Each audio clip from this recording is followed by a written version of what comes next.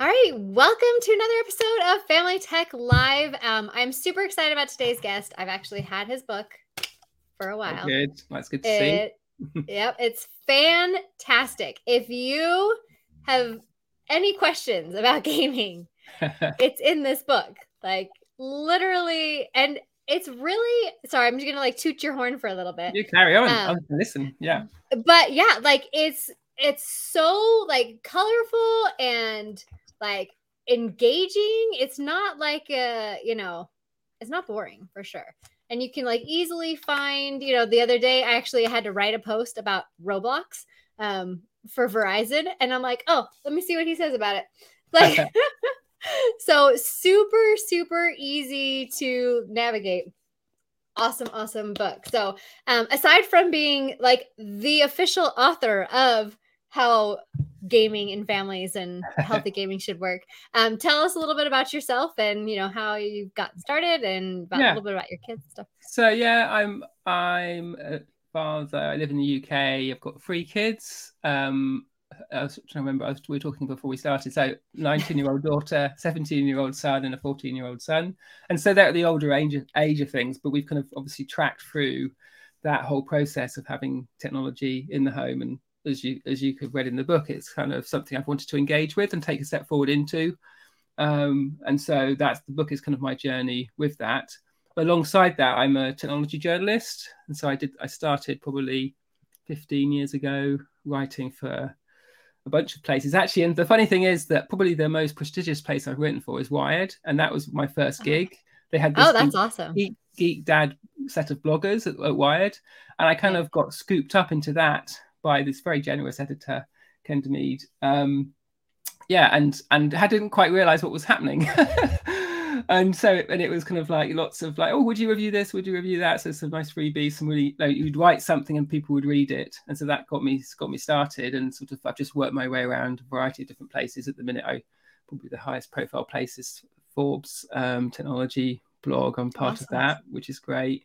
And I do some sort of like other journalist stuff, like broadcast and things. For if something happens in the video game space, then usually I'm called in, hopefully, to kind of be the voice of reason. And I kind of sit in the middle. I've got a background in computer science, and so but a kind of an understanding of how families work. So I'm often advocating for this is difficult in a family, and it doesn't just solve itself, but equally, the games can be okay if you get them right. They can be amazing, and so I'm kind of often all on both sides, kind of in the middle of this kind of argument, which is often happening. Just people at each other, trying to sort of make some connections to actually say, well, what do we do while we're arguing about what's right and wrong? What do we do for the parents that are doing the parenting now? And that's what the book was really, is like wanting to create something that offered some things to do now while we're working out this new thing of video games and families and trying to make sense of it. Yeah, and that's what I really love. Your YouTube channel is amazing as well. So there's a ton of videos on the YouTube channel. So definitely, I put a link to the YouTube channel in the description. So check that out. But yeah, with that, and I've seen you on podcasts and on TV and everywhere. So I'm really glad to have that voice of reason, because, I'm a very tech positive person. This is a very tech positive space. I just want to help parents have the tools they need to manage it all. And that's what I really liked about your approach too. It's not, video games are not the enemy here or anything like that. It's, it's very tech positive. So I really like that about your approach. Good. Yes. Likewise, the stuff I've read of yours, I feel like we've definitely got this sort of synergy there of kind of trying to provide information so parents can make that kind of informed choice. I think a lot of people in this space are like, this is the right way to do it. This is the wrong way to do it. And actually every family is different, and parents know their kids better than we do, obviously. So they're the ones that have to deal with the consequences of the decision. So they need to, make that in an informed way. Yeah, for sure. And if you have any questions for Andy or for me, definitely pop that in the comments. If you're watching this afterwards, not live, still go ahead and put those in the comments, and we can try and monitor that a little bit and answer those questions. So definitely let us know if you've got any. But I have some questions prepared for you, Andy. And so we're just talking about, tech positive. So what are some of the benefits of gaming?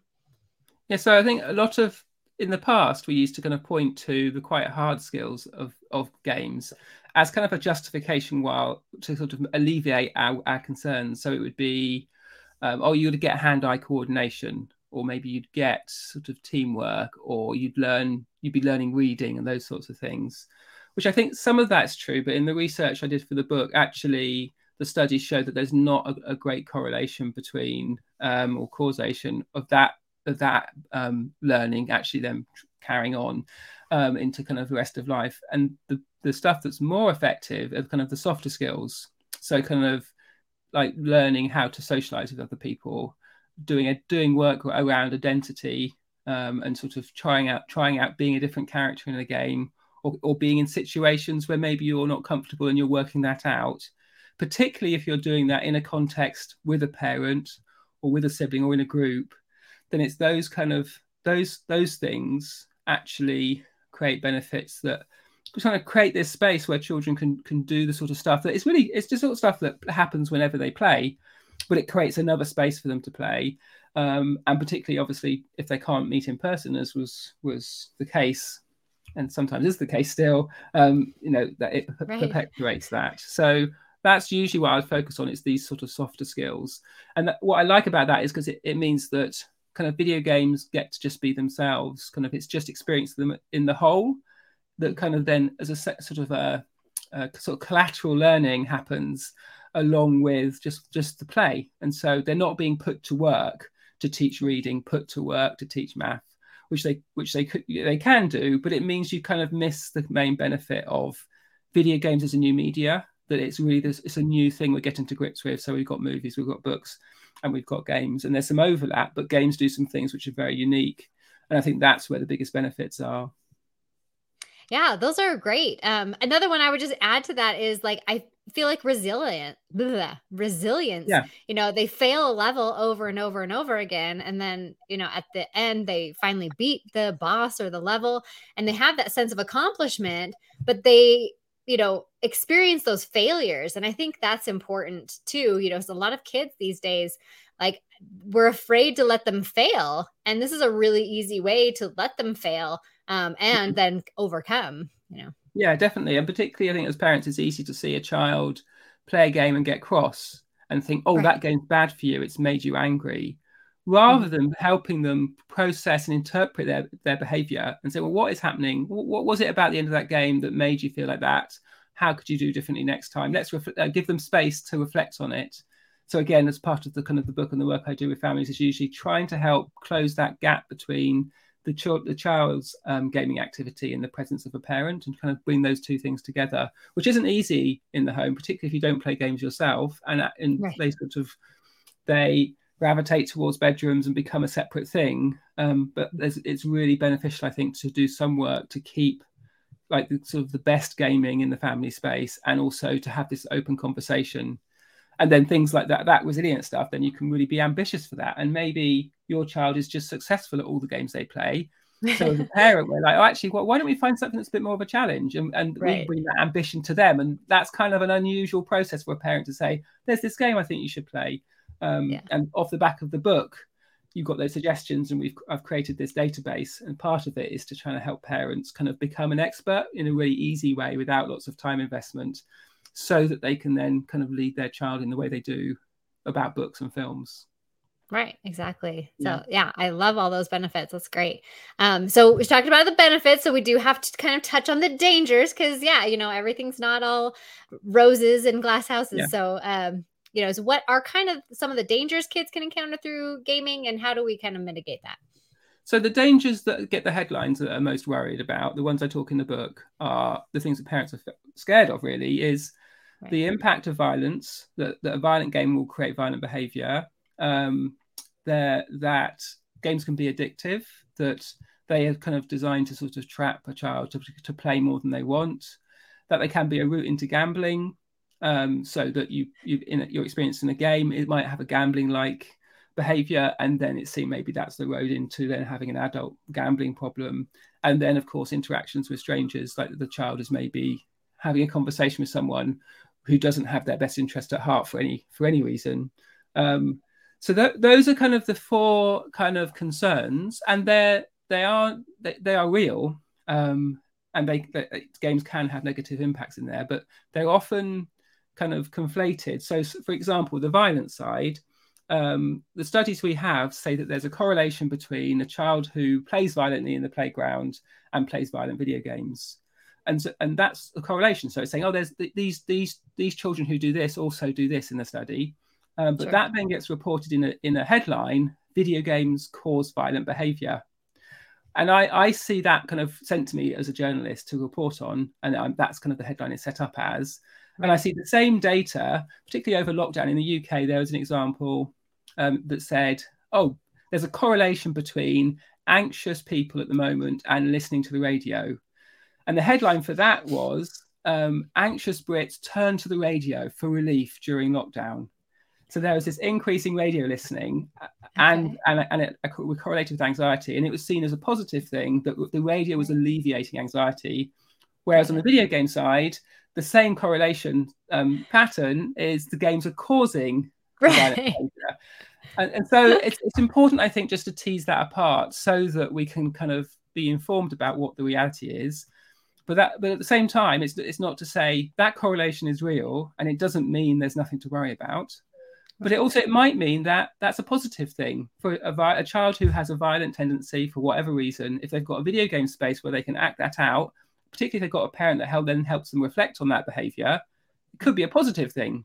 And so There's a lot of kind of muddled thinking around what are and aren't the dangers.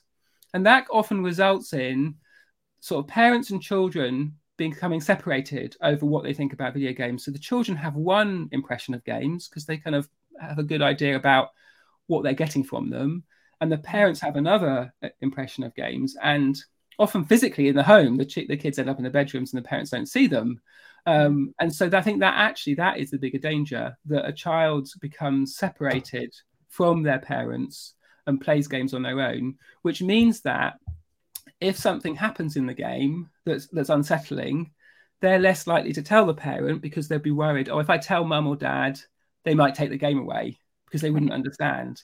And that's the moment you want a situation where, if your child comes across something that's unsettling, they'll tell you and be like, oh, there's this weird thing like this. There's someone asked me like where I lived, or like they asked me, and that's the gold dust. That's the moment you want. And so the danger is if you just lock it down and just focus on complete safety, you can miss the fact that actually you're setting them up for just being very separate from you. So for me, that's actually the bigger danger than the headlines around sort of violence and addiction and those other things, because the percentage of those things are very small compared to the kind of the more broader, how do we parent children around video games? Yeah, so that actually segues really great into my next question. In your book, you talk about parenting, not policing. So I think you kind of touched on that, but what do you mean by that? And explain that philosophy a little bit more. I loved the phrase, by the way. Yeah, I think it's easy for us to miss this opportunity. Like video games are a really vibrant, important part of a child's life. And they're something that they're probably going to do for their whole life. And we can get into the habit of thinking, we don't like games, we're worried about them. And if we just resist them for a while, for long enough, eventually kids will grow out of them, they'll move on, we'll breathe a sigh of relief. And so what we end up doing is just trying to minimize the whole time. And so we're kind of policing them to keep them safe, or just to keep them within these sort of boundaries, rather than actually thinking, oh, my role isn't to minimize games, it's to try and help my child have a positive lifelong relationship with video games, in the same way that I want them to have a positive lifelong relationship to books or to films or to music or theatre, learning foreign languages, learning instruments, and all those things. It seems almost peculiar or strange to put that in the same category as having ambitions for how our child might relate to video games. But making that turn suddenly makes a lot of sense in the home, and kind of switches us and turns on a lot of the kind of parenting power that we've got. And it's difficult at first, but with a bit of effort, you can really turn around some of those conversations, so that rather than just being the one saying no, that you can't play that, you can be that person who's saying, oh, well, maybe you can't play this, you're not old enough, but actually there's another game you could play that would be much better, and maybe we play it together. Or there's a game like this. These games are all quite easy. Like I was just saying, why don't we try something a bit more difficult? Or, you're playing just games that are about shooting or sport or something. Why don't we play something about fishing? Or, so you can have that kind of same ambition for games in a similar way that you would for like learning an instrument or learning a foreign language. And I kind of like the jarring nature of that, because it sounds nonsense when you first hear it. But actually, in my experience, it's a really powerful bit of advice. And the parents who do that will come back to me and say, like, you know what?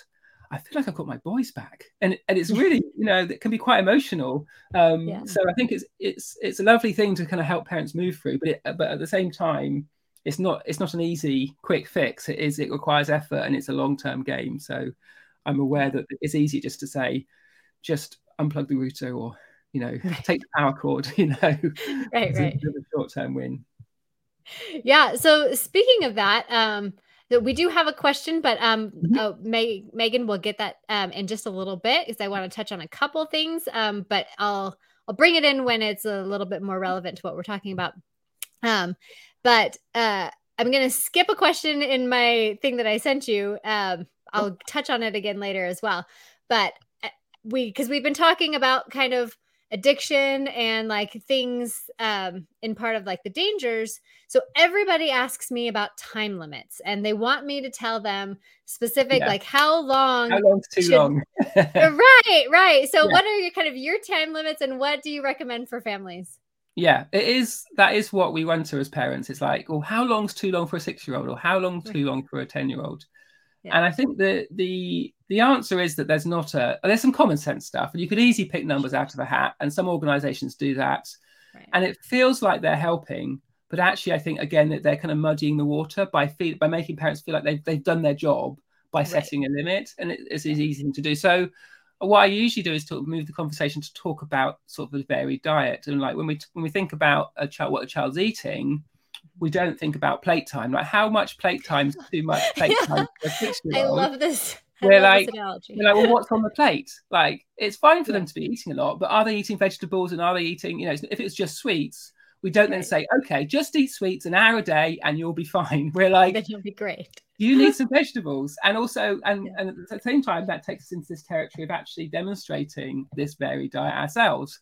And with vegetables, obviously, when the kids are young, we make very clear that we're eating our vegetables. And I don't know about you, but I think it's a common parent thing.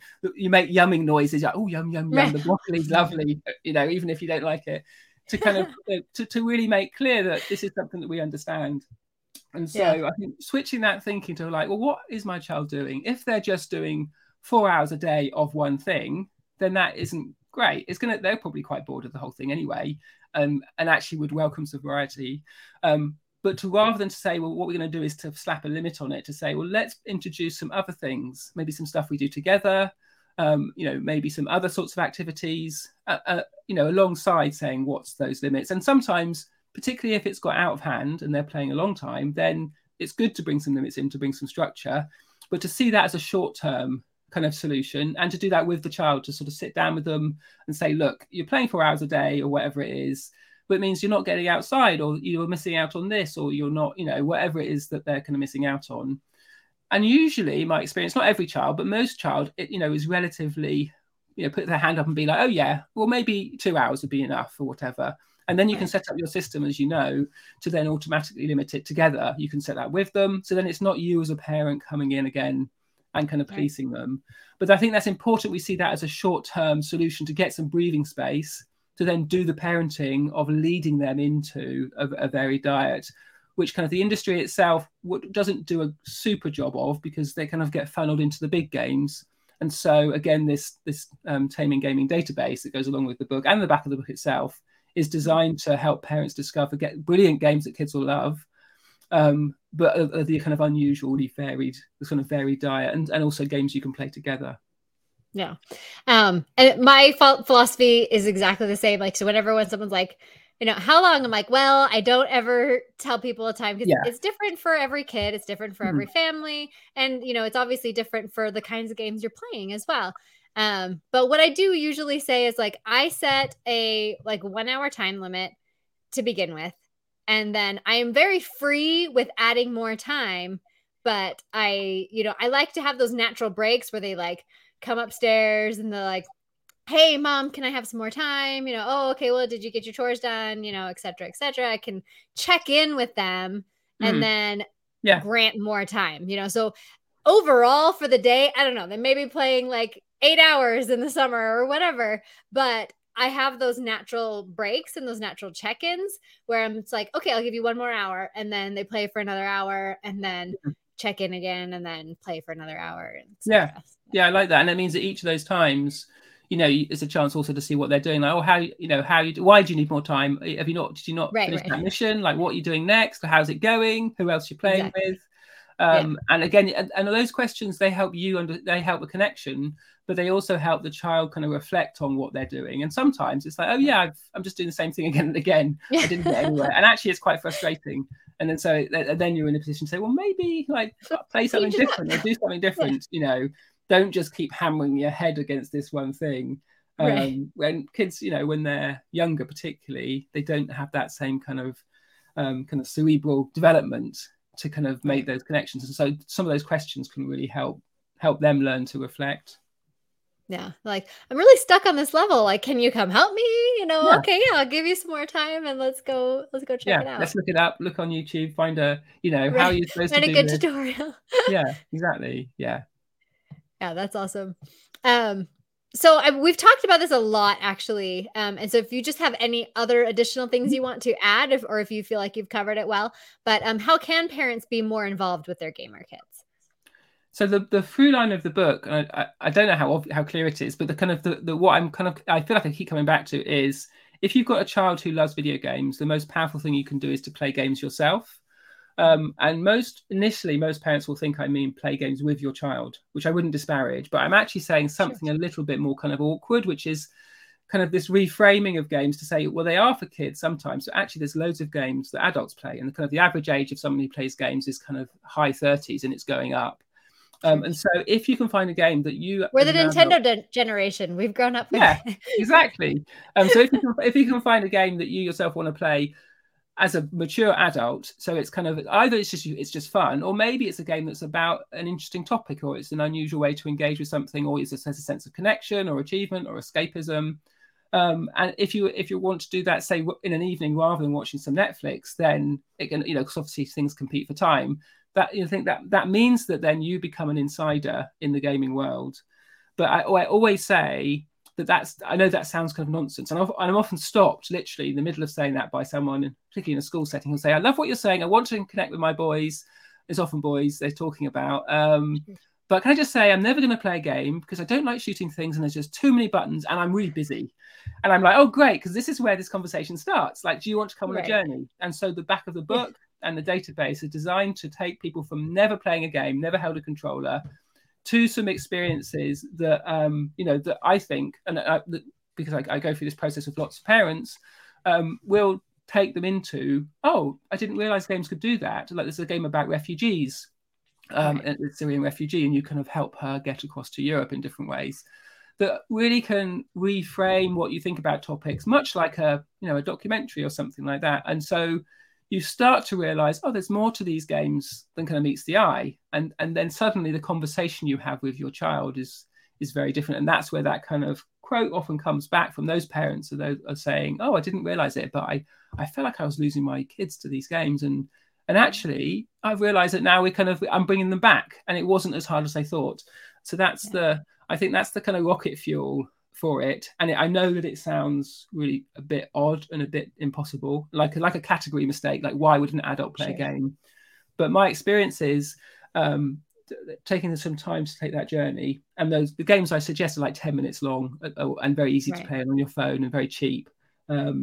It's really powerful, and it can really kind of changes the conversation in the home, sort of diffuses it in lots of ways, particularly if you do that when your kids are a little bit younger, in the sort of 10, 12 years old sort of age or under.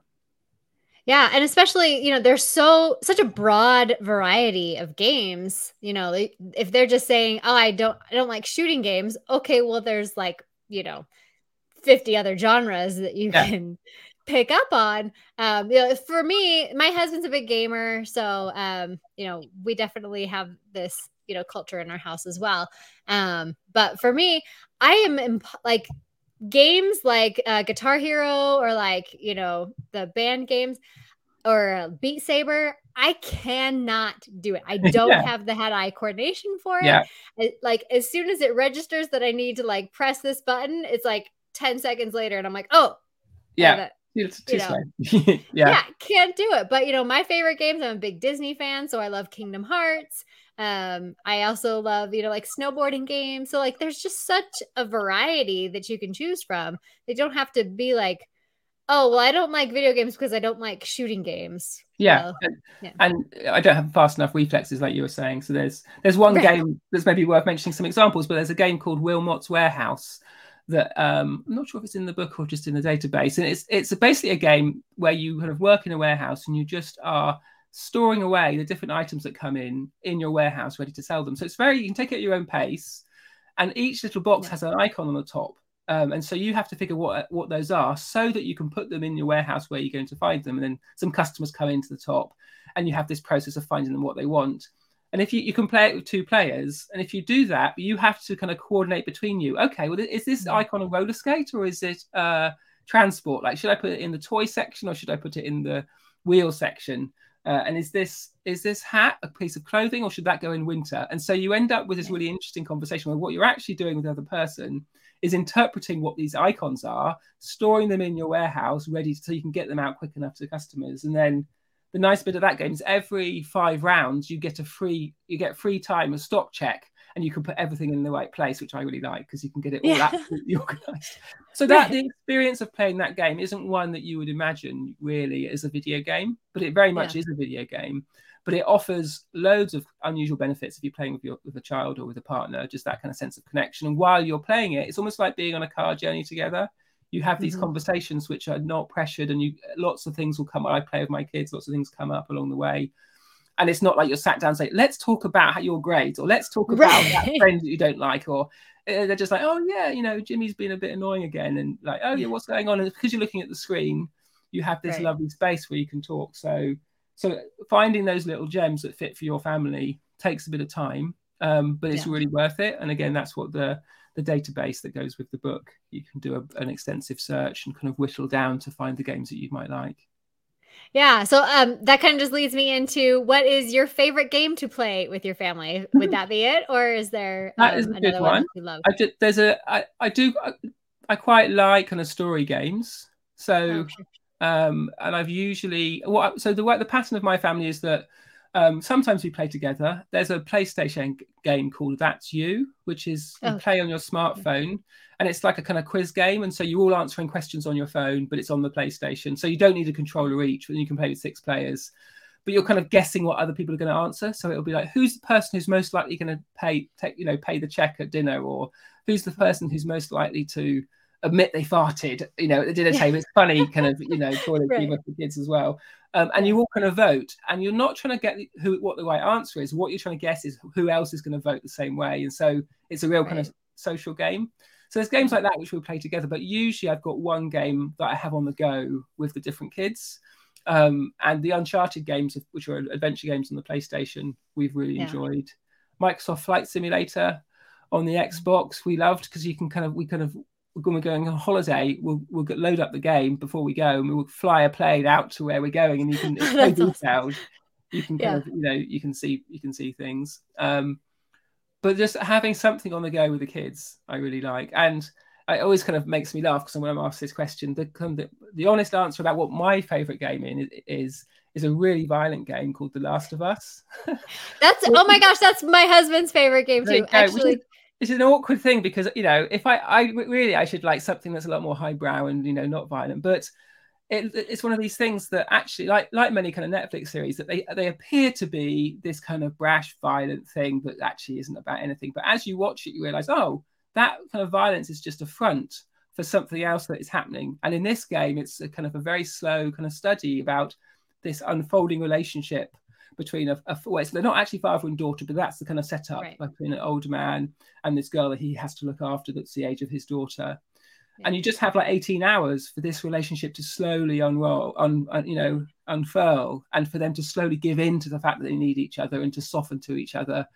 And very different to a film, that happens while you're walking around, and like you half hear her say something, so you stop and like, oh, what was that? And then she says something else, and you can explore it at your own pace and that. But there is, in between that, there is a lot of shooting and kind of, this is a zombie kind of apocalyptic world. It's very beautifully realized. But so that's an example of a game that I really value as a piece of media, and that's why it's kind of stuck with me. And I've played it with my daughter, actually. She's got into it as well once she was old enough. But that was one of those back to front conversations where I was like, I think maybe you're old enough to play The Last of Us. And she was, oh, I'm not sure, Dad. I'm not sure I'm ready. Like, well, let's play a bit, and I'll be here. If it's too much, we'll just stop. And then she got into it and found out, had a real connection with the characters there, and has created lots of art about it. And it kind of, she's very creative in that way. So it was nice to see her take it on in her own way. So anyway, so that, I think the side note of that is my sister went to prom in high school with the creator of Naughty Dog. So my husband was in California for some reason, and he got to tour the Naughty Dog studios. Because I'm jealous. I know, because we've got that relationship with Evan, so he got to like see a bunch of stuff that they were working on and everything. And that was like best day ever for him, for sure. Yeah. So I think these kind of games, as they become properly important, like the Lord of the Rings, or like these stories that we kind of keep with us, and they become kind of part of the fabric of your in-jokes as a family, or the stories you want to return to at Christmas. And I think letting them do that and embracing that means that the whole kind of thing about games just becomes this thing that's a very natural part of life. And then a lot of the kind of the worries go away, and it's more about, oh, what else could we play that would be really good? And like, what do you play after that? And maybe that inspires you to watch The Road, the film that's in a similar kind of style to that game. So it kind of, I guess, has this back and forth with different media. So, but I would still say, like, to respect the age ratings, and again on the site and in the book, we're very clear to say, here's the ESRB rating for The Last of Us. And when you read the examiner's report, it makes you flinch. It describes in detail why it's rated M for mature, 17 plus in the US, because it's a violent game. So I think taking that seriously is important, particularly if your child isn't going to play it when you're around. If you're playing it in the same place, they can process it, and you can gauge if they're uncomfortable with what's happening. But if they're playing it on their own and you don't even know it, they might not then say, oh, I saw this guy get shot in a game and it made me feel really unsafe. And they might not tell you that if you're not kind of with them. So the context, I think, is important too.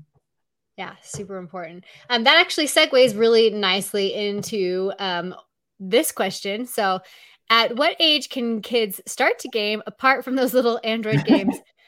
Or better ask, until what age should we try to avoid gaming and probably video watching to kids?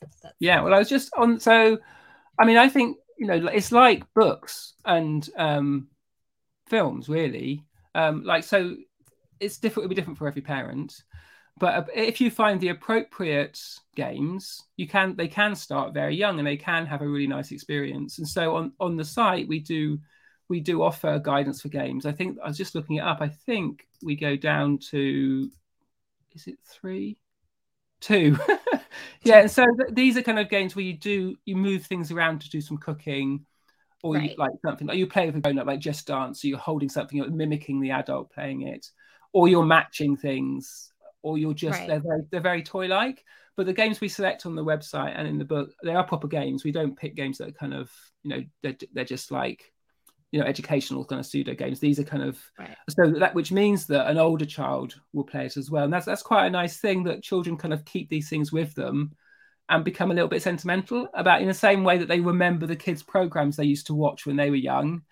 You have a similar thing with games that some of these experiences there. But I think there is no rush, and I think it's fine to be slow about it. But one of the things I say in the book, that I'm not concerned with kind of persuading anyone to be an early adopter or to change their parenting style. I just want them to be able to make an informed choice. And so I'm really happy if someone says, I'm really cautious, so my kids aren't going to play until they're 6 or 7 or older, as long as they can understand, this is what their peers will be doing, and here's the experiences. So when they're ready, you can be there and sort of be with them in it.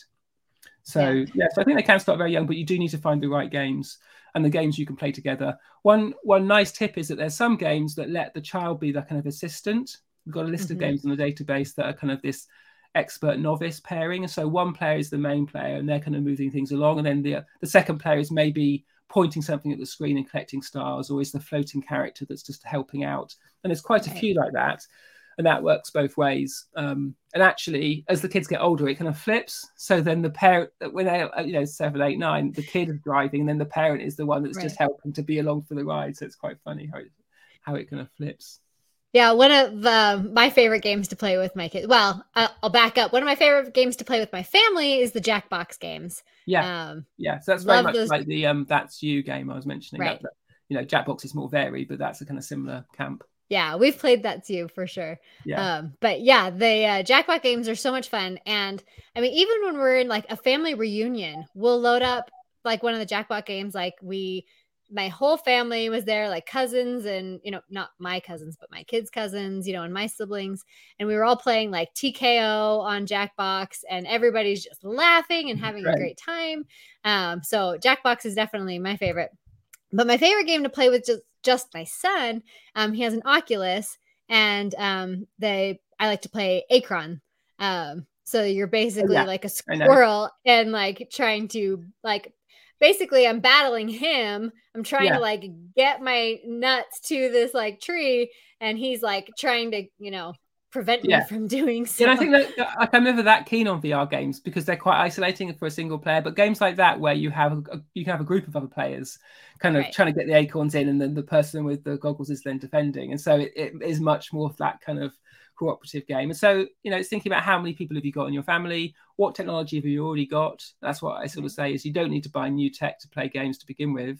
And even when you do get started, buying the previous generation of hardware is absolutely fine. Those games are still great games. The industry likes to kind of drive us to the next new thing, and that's kind of something that gamers will do. Is like, what's new? They'll play a game, move on. Play a game, move on. Yeah. But last year's FIFA or last year's Madden is great. It's just got the old names in it. It doesn't change that much year on year. So. Yeah, like the gameplay is pretty similar. They've just changed up like who the players are because that's the players for this year.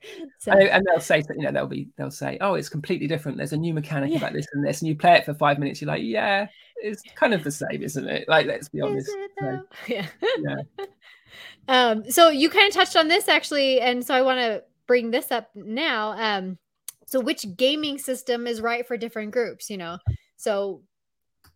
We have several different ones. You obviously have several different ones as well. But if somebody's saying, hey, I want to buy a gaming system for my family, where should we start? Or, what kind is right for us?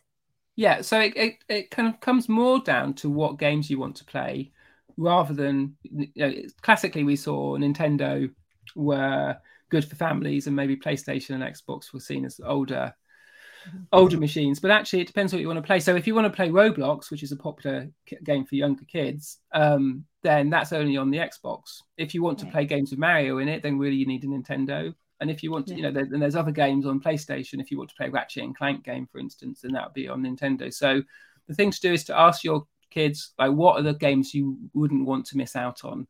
If it was Animal Crossing, then there's that answers the question. If that's the game they've got to play, then the only place you can play it is on the Switch. If it's like FIFA, then you can kind of play it everywhere, but the Switch version won't be quite as good. It'll be like a legacy version. So it's probably PlayStation or Xbox. So it's more that than kind of, one system's good for a particular sort of player. And again, going for the previous generation is a really good way to go because you save a lot of money and you can buy secondhand games and they're really good. And like even say a PlayStation 3, if a relative has got that, it's a great way to start. And again, on the database, there's lots of recommendations for games on those older systems that are just these real gems that often are kind of often unheard of.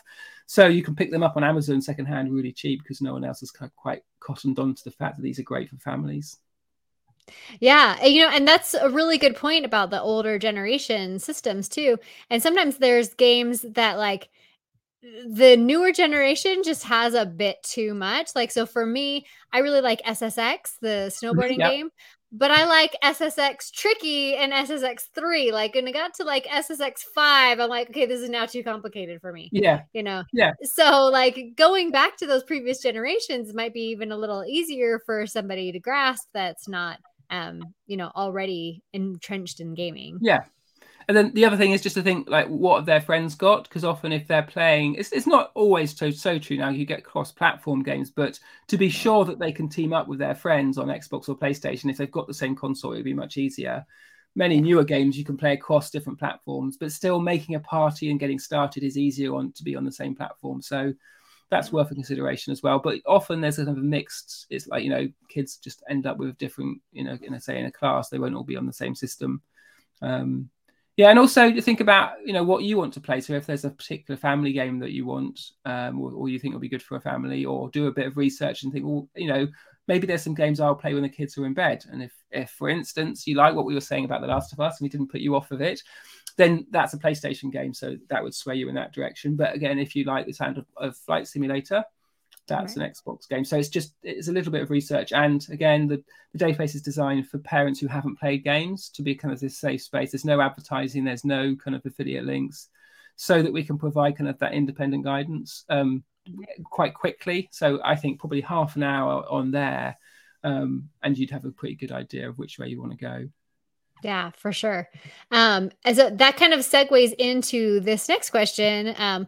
Where can we find ideas for games depending on age? For example, I have a 6.5-year-old girl. Find it hard to know which games are best and which will spark a better interest for her.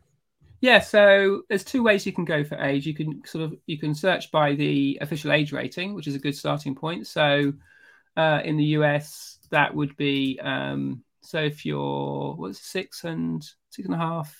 Is it just one child, 6.5? Yeah. Yeah. So if you wanted to stick to the age ratings, you got E for everyone, which is kind of no age, and then the first one up is 10. And so at that age, you'd probably go under that, but maybe you'd look at some of the 10s and sort of think, well, why is it? Depends what your sensitivities are as a family. Like a game might have a swear word in it, in a joke or something, and that would then push it to a 10. But equally, the rating will say, if it's got some violence, whatever. But also on the database, you could just pick an age, which is something I was just going to do then for a 6-year-old to see what we came up with. So you just go to the search, you can say age of child 6, and then you maybe put a platform in. I don't think they said, but say you had a Switch. And then there are a lot of games that at that age you're probably playing with them, and then there's bits where they would play together. They play on their own. So there's just two games that I always call out.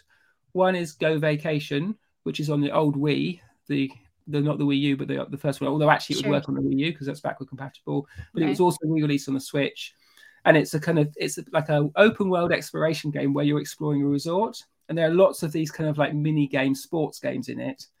And lots of people think, oh, it's just a collection of mini games, and it is that, but it's also this very open world that has people to meet and little missions to go on. It has like public transport and different ways to get around. So kids just love exploring, and you can play 4 players at one time in a split screen on one system. So if you've got a bunch of kids playing it, they'll come up with their own games. It's like the playground. They'll be like, okay, let's race down the mountain. I'll go on a horse. You can use a canoe, and Dad can take the train and that kind of stuff. So that's really nice. And then another one, which is on a wider group, so this is PlayStation 4 and Xbox as well as Switch, is a game called Chariot, where you're these 2 characters and you're transporting this little chariot through some dungeons, but you can only do it by pulling it with a rope, and so you have to work together. One of you have to pull it, and the other one has to anchor it somewhere else so you can swing over. And it's a sort of thing that on the early levels particularly, it's not too difficult, but it does require some collaboration and communication. So it's like, okay, we're gonna have to time it like 1, 2, 3, go, and then you both jump and pull it with you.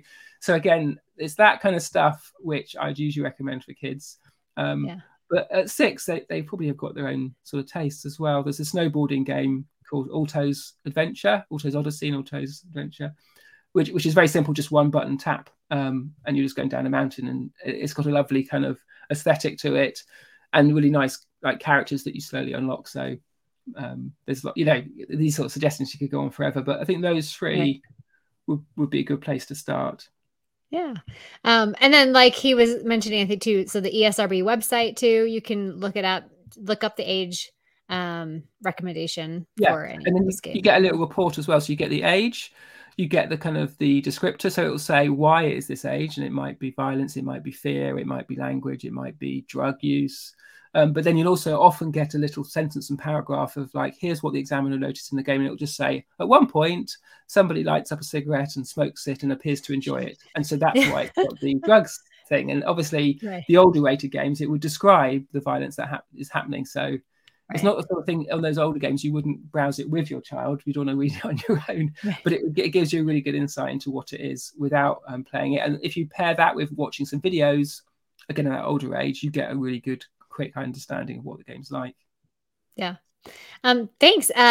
So we talked a lot about consoles. What about PC gaming? How is that kind of different from console gaming? And what are your thoughts on that? So I think PC games are interesting moments. Like, so the first thing to say is the PC is a great way to play games. It can be very cost effective. It's really nice because you get a lot of indie games coming out first on PC. So these are indie means created by a small independent studio. So these are often kind of more unusual, more imaginative and creative in some ways because they've just been created with, just someone's kind of imagination. As well as kind of the bigger games that come out if you've got a powerful enough computer. So it's a really good option, particularly if you've got a PC already. You would need to check what the specs are of your machine.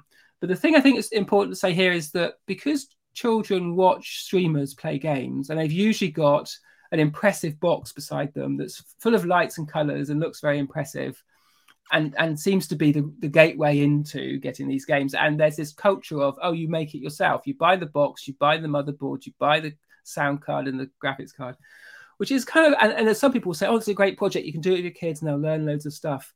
But the problem is it is really quite difficult. And because you're buying components from different places, there's no one shop to go to say, can you put this together? So if you've got someone in the family who's done it before, that's fine. Right. But if you're maybe a single parent or you haven't got much experience in that area, you can end up spending quite a lot of money and ending up with something which doesn't quite work like you thought it would. And I wrote something about this saying, actually, if that child just bought an Xbox, it would be half the price and there would be no stress. Right. but they've told their parents, no, the only way to do my thing is to buy a PC. And so the question is, well, what do you want to play? If it's like, oh, Minecraft and Fortnite, well, it's like, well, you could do that on an Xbox. It will actually look better and it will be literally half the price. Yeah. And then they will probably say, but I can do my homework on it as well. Well, it's like, well, get an Xbox and then have a Chromebook for your homework, because then you've got separation between your workspace and your play space. So although I'm not, my son's got a PC and for some games it is better, but you need to come in with your eyes open. It's not an easy answer. But if you've got some knowledge and some perseverance. So when we bought a PC, he saved up for 6 months, got £1,000, did loads of like lawn mowing, neighbours things, because it was his thing he wanted. We ordered it, we got it. He was very careful, put it together, pressed the button, didn't work. Nothing, didn't even come on. And then you're onto forums being like, what's happening? Like, this doesn't start, that doesn't start. And literally some of the advice will be like, well, get a paper clip, fold it in two and put it into the power connector so you can short out the power. And if the disc spins, you know that it's on. And you're just like, I'm off into like this crazy inventor land. This wasn't what I intended. So then we were like, well, perhaps it's the motherboard. We ordered another motherboard, sent that one back. We still kind of were out an extra £200 until we got the refund. Did it all again, didn't work. And then eventually we tried the CPU, did the same thing, and then it did work. But that took he had to have that patience of an extra month's waiting, and we had a temporary extra outlay of probably an extra £400, which eventually we then got back because of the return process. So that was my experience. And then actually when we came to put Windows on it, I was like, oh, how do we do this? And there was you can't create a Windows boot disk unless you've got a Windows PC already because of the size of the file. And I was like, this is impossible. We had to go to a friend's house and use their computer. And I'm like, this is not the easy experience that people have said, And so anyway, I've got a computer science degree. I'm a tech journalist, and that was that's my cautionary tale. Go in with your eyes open. He's now happy with it, and it's he gets a lot of value from it. But still, I just feel for the parents who are like, oh, I thought I was helping my son. I'm a single mum. We spent money and it just doesn't work, and I've got no one to go to sort it out. So That's my Yeah. PC story. No, and I totally agree with that. I mean, I've been in IT for 20 years, so I've got that. So when my son, he is asking for components to put together a computer for Christmas this year, and I'm okay with that because I know how to put a computer together. But I'm like, I can't even imagine for parents who aren't familiar with that world or anything, who've never put a computer together, best scenario would probably be to just purchase a PC that has the specs that you want. Yeah. And when you do that, that will be probably twice the price in terms of delivery, like horsepower for because the consoles are sold at a loss, particularly at the beginnings, which is why they're such a cost-effective way to get into it. Yeah. And that's why you'll also rarely see a sale on consoles. Yeah. They're almost always the exact same price, year round. Well, until the very kind of end of their life. It's usually, well, I used to say 10-year cycle. It's becoming shortened, but usually the last year or two, they'll bring out a smaller form factor that is then a little bit reduced. But even then, it's not a lot cheaper, but they hold their value really well. And actually, afterwards, they can actually end up going up because of rarity. Well, and that actually brings up an important point too. When you are purchasing a console, there are usually two different versions. One is a digital version that is going to be cheaper, and one has the CD, disc reader. So if you're going to buy the digital version, make sure you understand that you don't buy the discs, you only buy download games. Yeah, which means that the kind of main downside there is it cuts you off from the secondhand game market. Right. So if you buy a digital code, it's kind of, again, you don't get so deep discounts because it's controlled digitally, but you can't lend that to anyone, and you can't then sell it. You can refund them. There's quite a relatively generous refund policy. So if you play it, you don't like it, you can then relinquish the code. The time period's different for different consoles, but once after that's gone, you've spent the money, and so but it's hard to know. I think that kind of argument is diminishing because everything is becoming just digital, and it's hard. And those kind of secondhand discs actually aren't that cheap anymore. The good games, actually, because they're quite old now, they go up in price. Right, because they're rarer. So often a digital experience, and also it means you can't break or lose the disc if it's digital, and it's there on your account as long as you trust that. So eventually those console manufacturers will turn off stores for older platforms. So like PlayStation 3 will soon be turned off. So if you bought games on the PlayStation 3, you just couldn't get them anymore, and you would have to rebuy them on the PlayStation 4. But that's probably like 15 years ago or something now. But still, if you had the disc, obviously you would still have that forever. So that is a consideration. Yeah. So definitely something to think about as you're purchasing these things.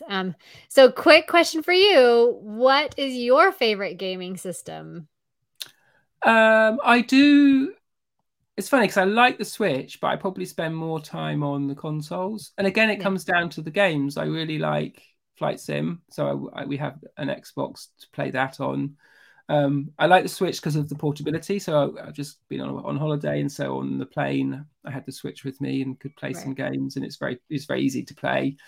But those big kind of cinematic games, I do kind of gravitate towards the PlayStation because some of the ones I happen to be playing at the moment are exclusives, like Horizon, Forbidden West, and The Last of Us. Those games that I'll play kind of. Well, I used to say once the kids are in bed, but actually I go to bed before them now. So, Same. They're ones that are some I consider as my games that I'll play.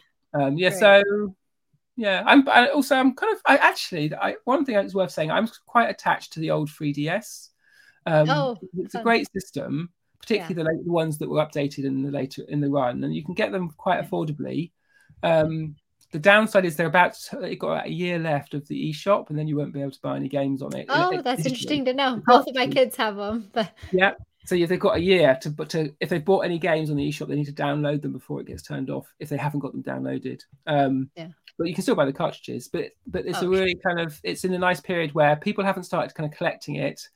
And so it's quite affordable. I picked up a whole bunch of the 2DS, so the ones that don't have a hinge, for about £40 in the UK, which is a bargain because the game like Animal Crossing and the games you can get on them are really good. Particularly there's a great starter system. So I think that the 3DS is kind of a bit of an unsung hero as he could have moved on to the Switch. Yeah, and I'd say I'm naming everything, but also the Wii U is really good as well. Like a lot of people kind of saw it as a failure, but there's many games on the Wii U that you can't play anywhere else that use those Right, two because you've got screens. that tablet thing. Yeah. And unlike the Switch, where if you unplug it, it's just on the tablet and not on the TV, the Wii U will use that. Will have, say, 5 players. One of them's on the tablet and is using their screen to go and hide. And the other 4 players are on the TV running around trying to find the person. And so that kind of gameplay, particularly for younger kids, is really unique. And again, you can get, at the moment, you can get a Wii U quite cheap. And you can also play games like Breath of the Wild at a much lesser price than going the Switch route. So, yeah, that's good information. I'm gonna touch on another couple questions we've got from Megan. This one, should we count as time gaming or watching videos if they only have it on for the sound, music, noise, and are not really paying attention to it, and are playing with something else? I was like, and actually, I understand what she's saying because my kids do this. So my daughter really loves Splatoon and like just loves the music from Splatoon. And so she'll just have the music from it playing. So I wouldn't count that as gaming or watching time for sure, because it's, you know, it's basically like listening to music. She just prefers video game music to any other kind of music. Yeah, I think it's like that kind of varied diet, isn't it? These are different things. These are kind of different food types. Like, so an intense playing a game is one thing. Having a game on just for the music is a very different thing. Watching someone play a game, again, is very different. It's often about the person playing rather than about the game. I think, and then one thing you can end up, they could be watching TV and have a game open or vice versa, which is fine. I think one thing I do say is that and it's kind of, I guess, a bit anti-logical, but I want them to have some time where they're focusing on something and not just always be kind of cruising from one thing to the next. So actually, sometimes I'll say, why don't you stop watching the TV and just have an hour where you just play your game and just focus on it, and actually kind of enjoy that kind of getting lost in it and progressing, because you can end up just never actually settling on one thing. But I think it's just part of this kind of the parenting where we're just trying to help them curate a really varied diet. And the things the person's mentioned here, really, that's a really nice way to use technology, and kids do that. They'll use it in ways it maybe wasn't intended, and put it to use, and do things their own way, which is kind of what's lovely about it. Yeah. Then she had just a nice comment that this interview is awesome. Thank you. Gaming was the biggest part of me growing up, especially teenage years. Wanted to share that with my kids going forward, but I don't want to impair their development, as a lot of research say it's not good for them. So this is why you come to us, because there really isn't a lot of research that says it's not good for them. The question is, well, if it's not good for them, can it be good for them the other way around? And that's kind of, there's not enough data. There are some correlations. But the picture that I see emerging is that actually kids are much more resilient and know their own mind much more than being persuaded or kind of impaired by this technology. There are a very small percentage who have got something, something sad happening in their life and challenging, and they'll use games to medicate. And that's a whole other thing that actually you want to pay attention to that. You don't want to lock it down because that's a sign of something else you want to talk to them about. But that's a very small percentage. So I think we really don't need to worry about our kids breaking because we let them do something. They're actually pretty robust. And then if it is going off the rails, paying attention to the reasons, and actually that gives you an insight into, well, why is it happening and what else is going on? Is there something at school or friends and that you can get some real sort of gold dust information because you've noticed, you're playing a game. That's obviously the solution. Well, what's the problem that's making you play this all day? Is that kind of thinking. Yeah, that totally makes sense. So my last question is, do you think gaming is the social media of the future? Like, do you think it's going to mesh together eventually? I think for children, they wouldn't see a difference. I think it is kind of the same. So, and there's research in the UK, like a child's first interaction with someone they don't know will be in a video game. It won't be on social media, which is interesting. But I think the danger is that we kind of, in terms of our regulation and how we parent these things, we kind of lump them together, and they're quite different. Social media is an interactive thing, and there's lots of identity stuff wrapped up on it, and there's lots of news and facts and all that kind of stuff. But it is this kind of inert, it's not like a media in its own right. It's just displaying other media, whereas games is this new way of making sense of the world and telling stories, and needs a different pair of hands to sort of look after it so that it's safe. And I think so, although they're both social in the same way, but actually they're quite different things. And so that's why in the UK we've got some regulation coming about this kind of space. And the danger, I think, is that games get swept up in some of the regulation that just doesn't fit them. And then we kind of end up impairing this thing, which could be really helpful for kids. And it's actually, in some cases, it's just what they need. So, but that's a really good question. I think time will tell. I think as we get more data, we'll kind of see a picture emerge, but we're not there yet. Yeah, no, I totally agree. So is there anything else you wanted to talk about in this conversation?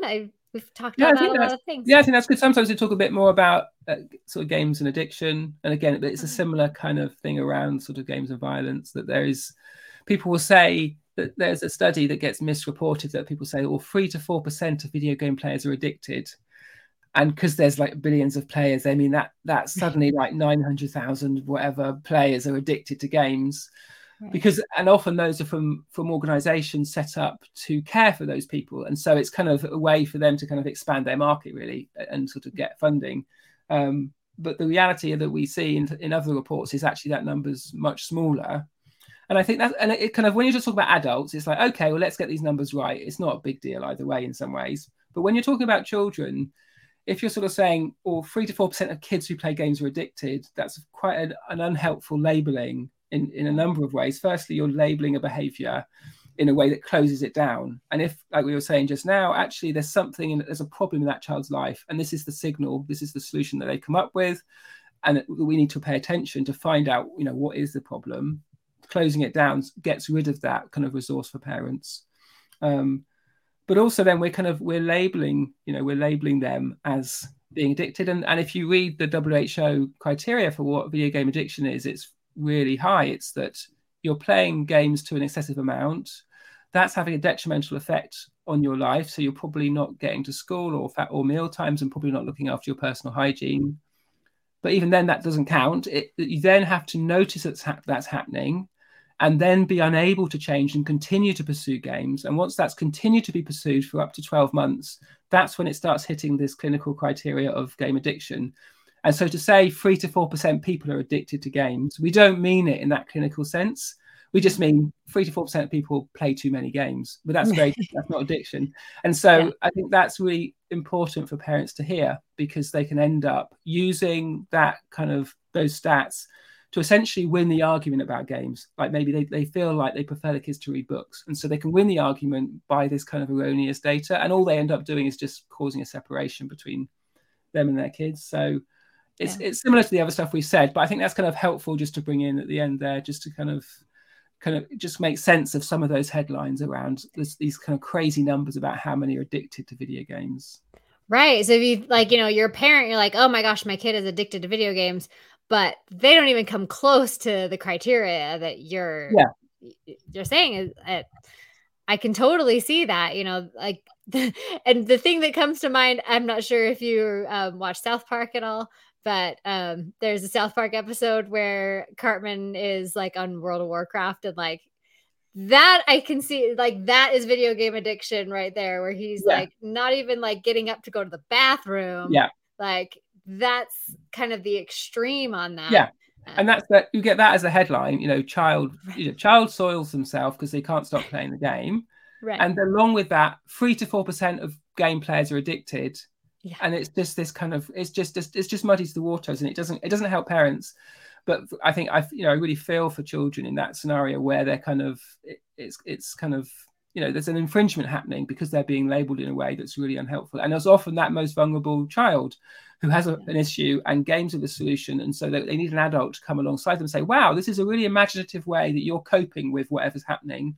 Yeah. But maybe we need to look at what's happening here. Like, what is it? And like, how can I come alongside you and help you with this? Maybe we should play some different games together, or, let's talk about what else is going on in your life, rather than like, look what that game's doing to you. You know, it's making you angry. You're not going to have it next week. And then of course the child is distraught because that was how they were coping with the kind of, you know, with the scenario. I had this little story that I can shorten. That's like, you know, at the end of the day. You're fine.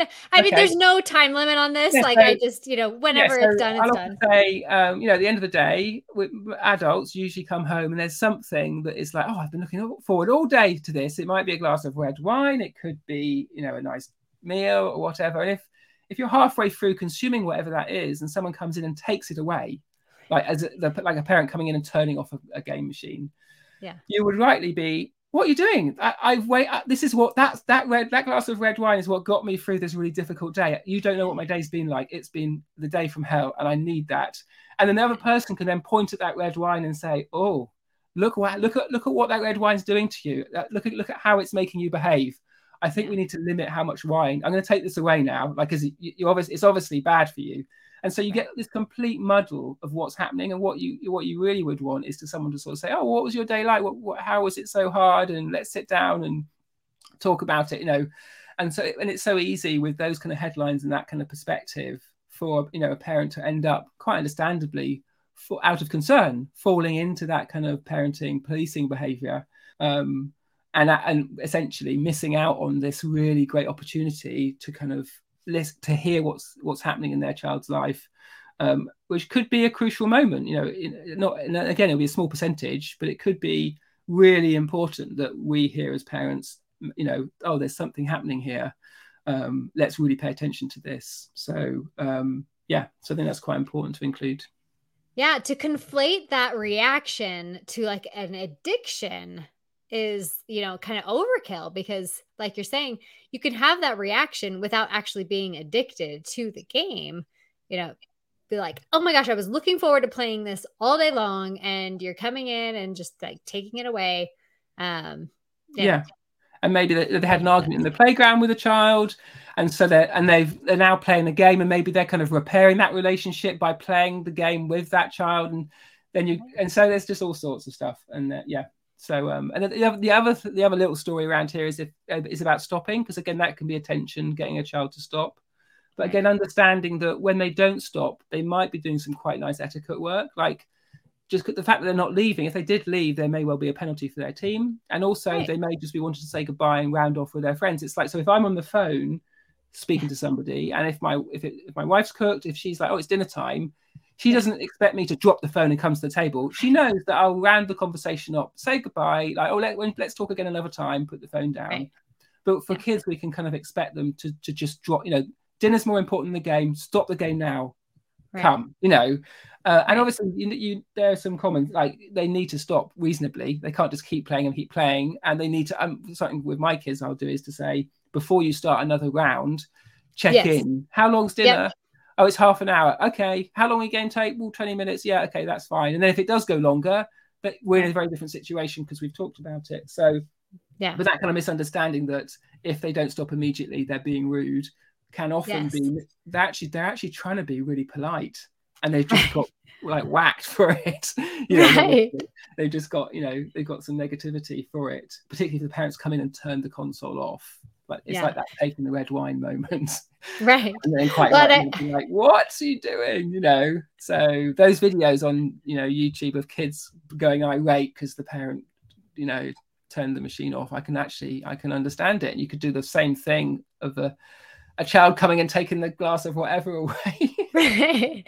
Nope, sorry. Yeah, exactly. Mom, you're not allowed that. You're addicted to that wine, you know, or whatever it is. It doesn't have to be. You can tell that I'm a red wine drinker. But no, it's totally fine. Yeah. That reminds me too of like my daughter the other day. Like, the internet gets cut off for my kids at 10 o'clock every night, and she had, you know, forgotten that 10 o'clock was approaching, and she was in the middle of a game with other players, and she comes in, she's like, I got kicked out, and like, just, you know, distraught, because I'm like, well, you know when it's going to cut off, so that's on you.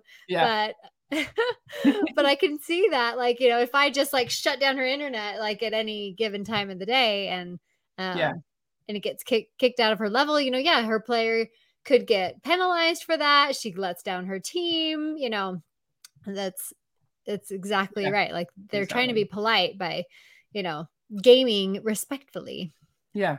And so I think just having that open conversation and sort of the two-way thing, and a lot of this stems from, if you play games yourself, your kids know that you do that. It's like they know if you don't eat vegetables, they're never going to eat vegetables if you don't eat vegetables.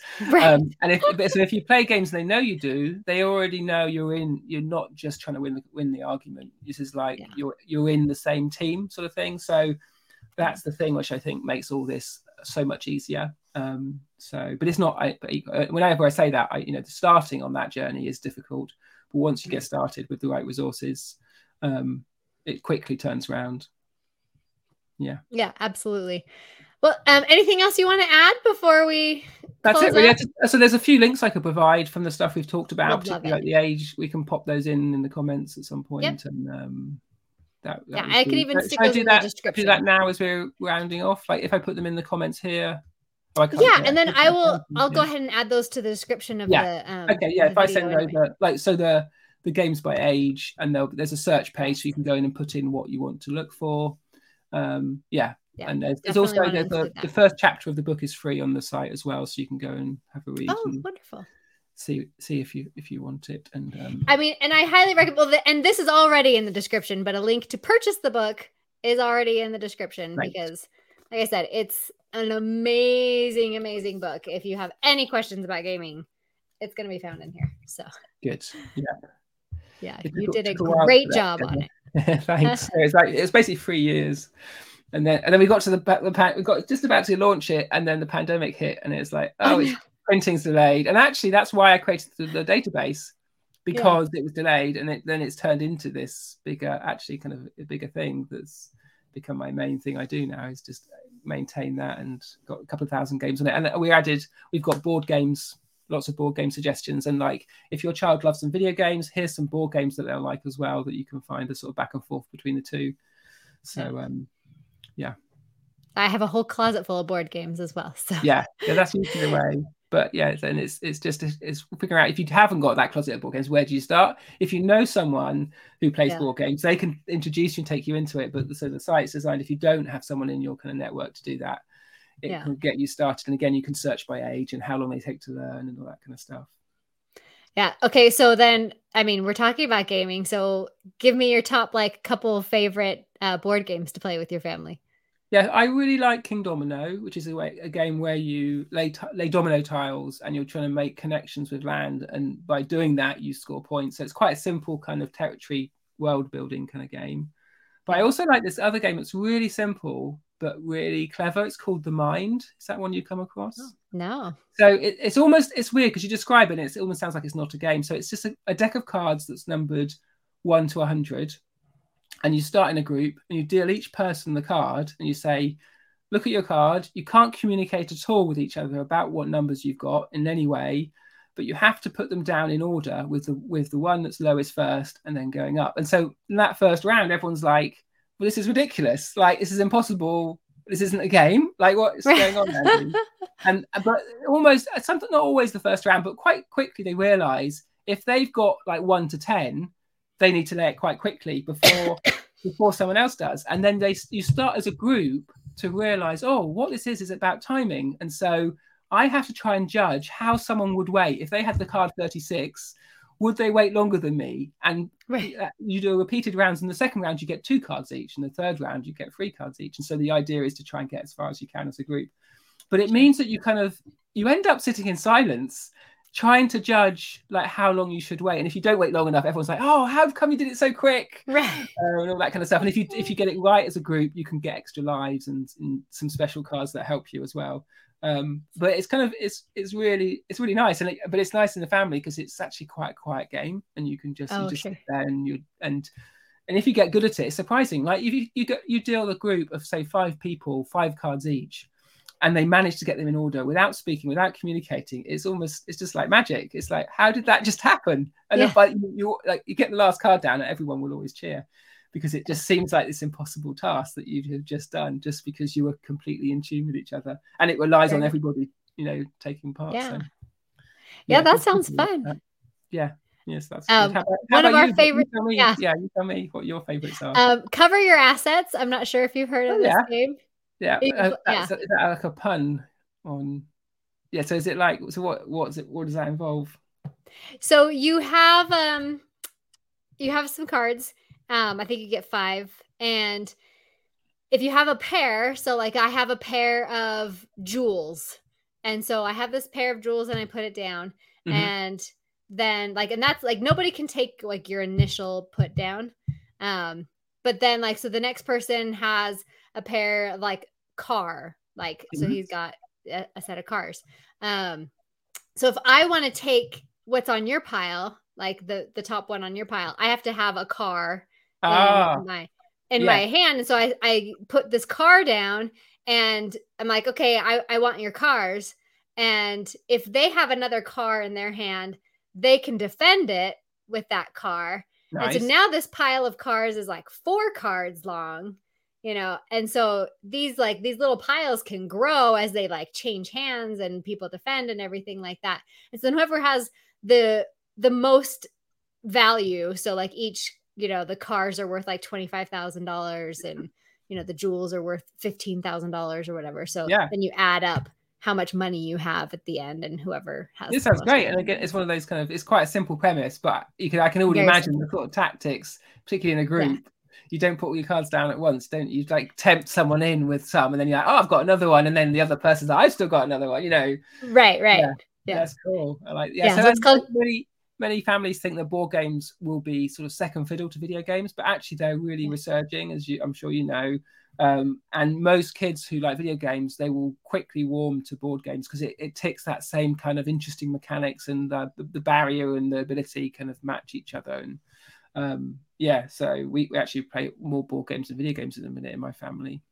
Yeah, that's awesome. All right, well, this has been Yeah, a wonderful conversation, Andy. great. It was so good to talk to you. I could listen to your British accent all day long. That's very kind. It's it just sounds like I can listen to somebody talk in a British accent forever. The And here's problem is, my I sound like I know what I'm talking about, even if I don't know what I'm talking about. you do. Like, so I Which used is to always work at good. Disney World in Florida, and I would talk on the back of the tram, and I'm talking to this little, like, I don't know, she was like 6 years old, like this little 6-year-old girl on the back of the tram, and she has this great British accent, and I'm like, oh, where are you from? She's like, I'm from East Sussex, and I'm like, she sounds like such a little adult, like she knows Yeah, no everything, doubt. and she's 6. Yeah, it's a Harry Potter effect. Right.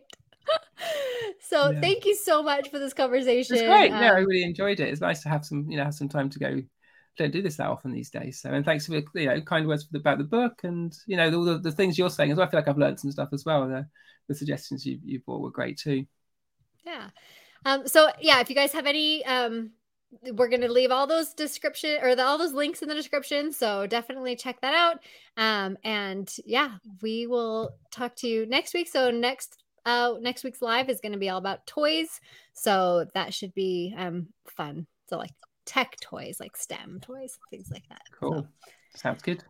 all right. We'll see you guys later. Thank you.